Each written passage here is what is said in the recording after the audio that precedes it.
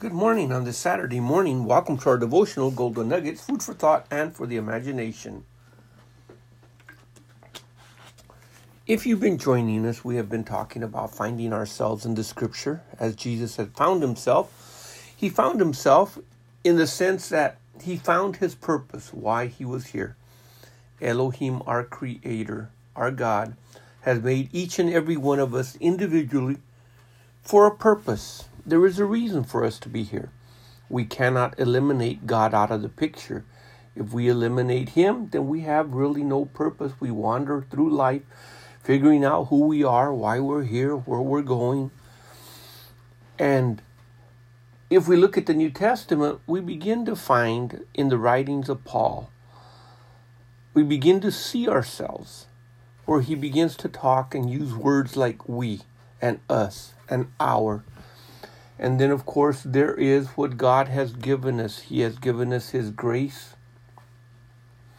We have obtained it through faith. We have been made partakers of that grace.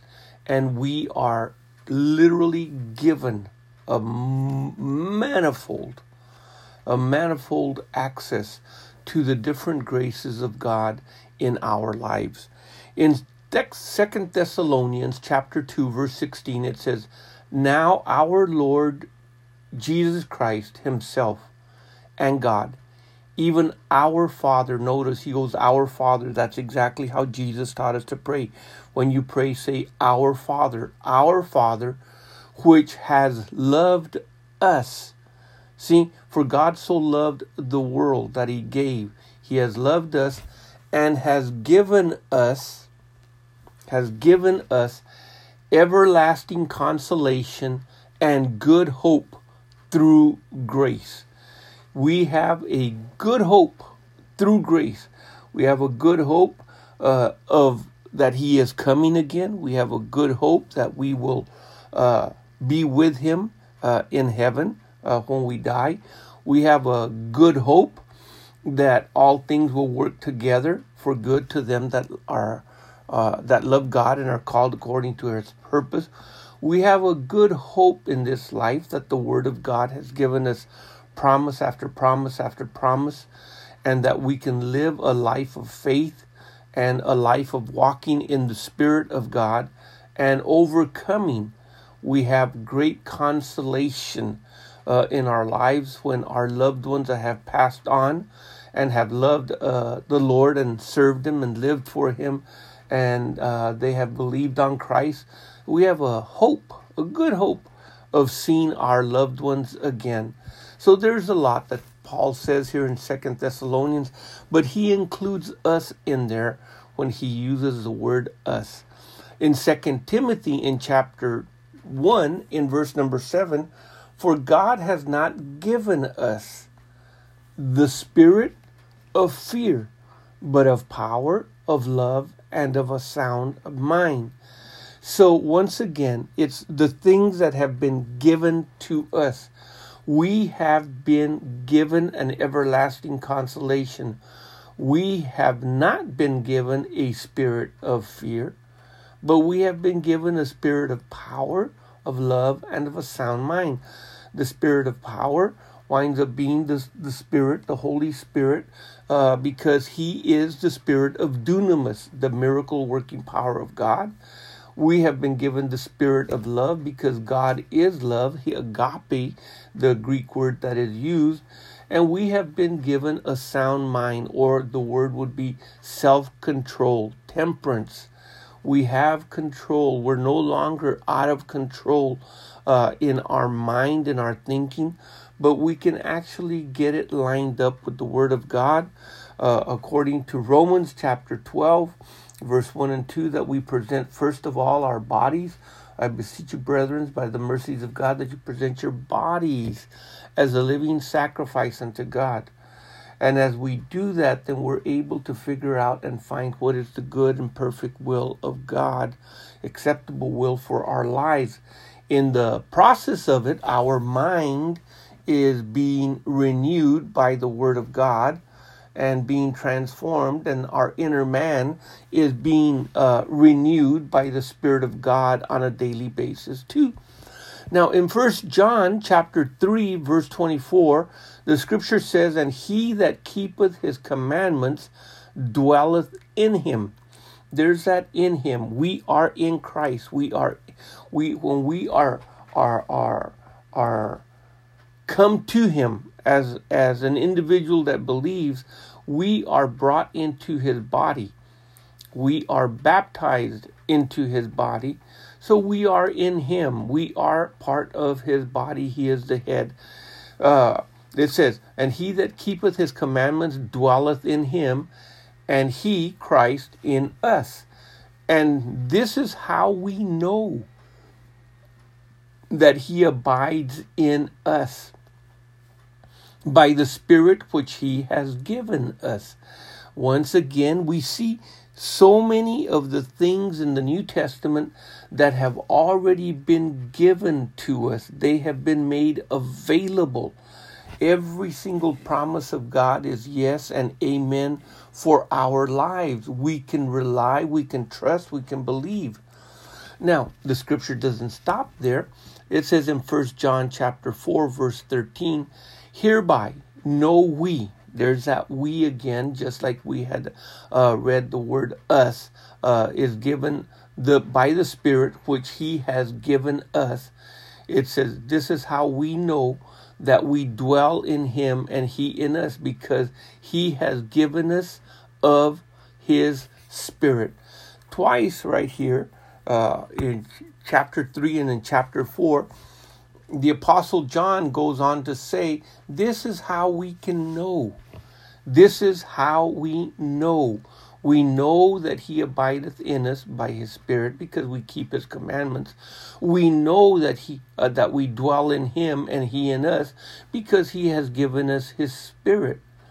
Now, in 1 John 5:11, it says, "And this is the record that God has given to us, eternal life. And this is life. And this life is in his Son." So if we're ever going to find the meaning of our life, we have to find it in Jesus. We have to find it in him. In him is wrapped up everything that God has designed for humanity. In him we will find everything that he has planned for humanity. In Christ we find truly he is the truth, he is the way, he is the life. So, if we have the Son, we have life. If we do not have the Son, we do not have life. See, there's no in-between ground, there's no middle ground. There's either you have Jesus or you don't. There is no getting around it. And this is the record that God has given to us, eternal life. Eternal life that abides in us now, is the evidence and the proof. And that life is found in Jesus himself. Now, in 1 John 5:20, same chapter, "For we know that the Son of God is come, and has given us an understanding." Once again, he's done something for us. He's given us understanding, "that we may know him that is true. We are in him that is true, even his Son Jesus Christ. This is the true God and eternal life." Now, when John said this, that he is the true God and eternal life, we also discover when Jesus, in the book of John, in chapter number 17, during that priestly prayer of his, in verse number 3, he says, this is what John wrote, "And this is eternal, this is life eternal, that they might know thee, the only true God, and Jesus Christ, whom you have sent." So to know him is to have that relationship that has been developed, where we talk to him. Well, we can call it prayer, but we talk with him. He talks back to us. He guides us, he leads us by his Spirit, and we have been introduced to the living God. We know that the Heavenly Father sent Jesus, his Son, for us. And just as they had a relationship between them we have a relationship with the Father and with the Son also. And Jesus talked a lot about this in John chapter 14, 15, 16. Concerning he was going to be leaving, he wasn't going to leave us comfortless.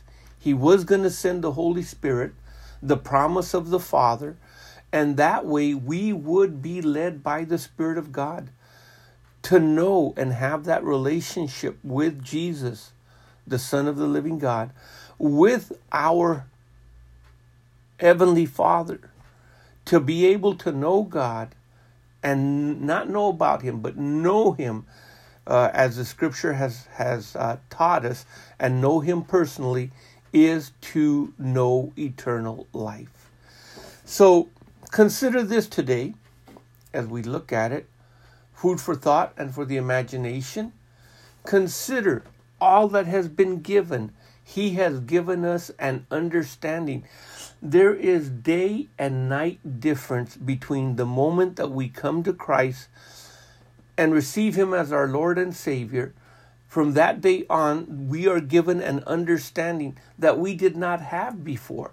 There is a light bulb that literally turns on inside of us, and we are given an understanding of God, an understanding of Christ his Son, an understanding of eternal life, all because in Jesus is wrapped up everything. And if he is in us, then that treasure is in us also, with everything that God has given to Christ is given to us, so that we may be able to know him and have fellowship with him and have fellowship with one another. Well, consider this food for thought and for the imagination. The Lord richly bless you. Never forget, keep looking up. Our redemption draws near. The Lord richly love you and bless you. In Jesus' name, amen.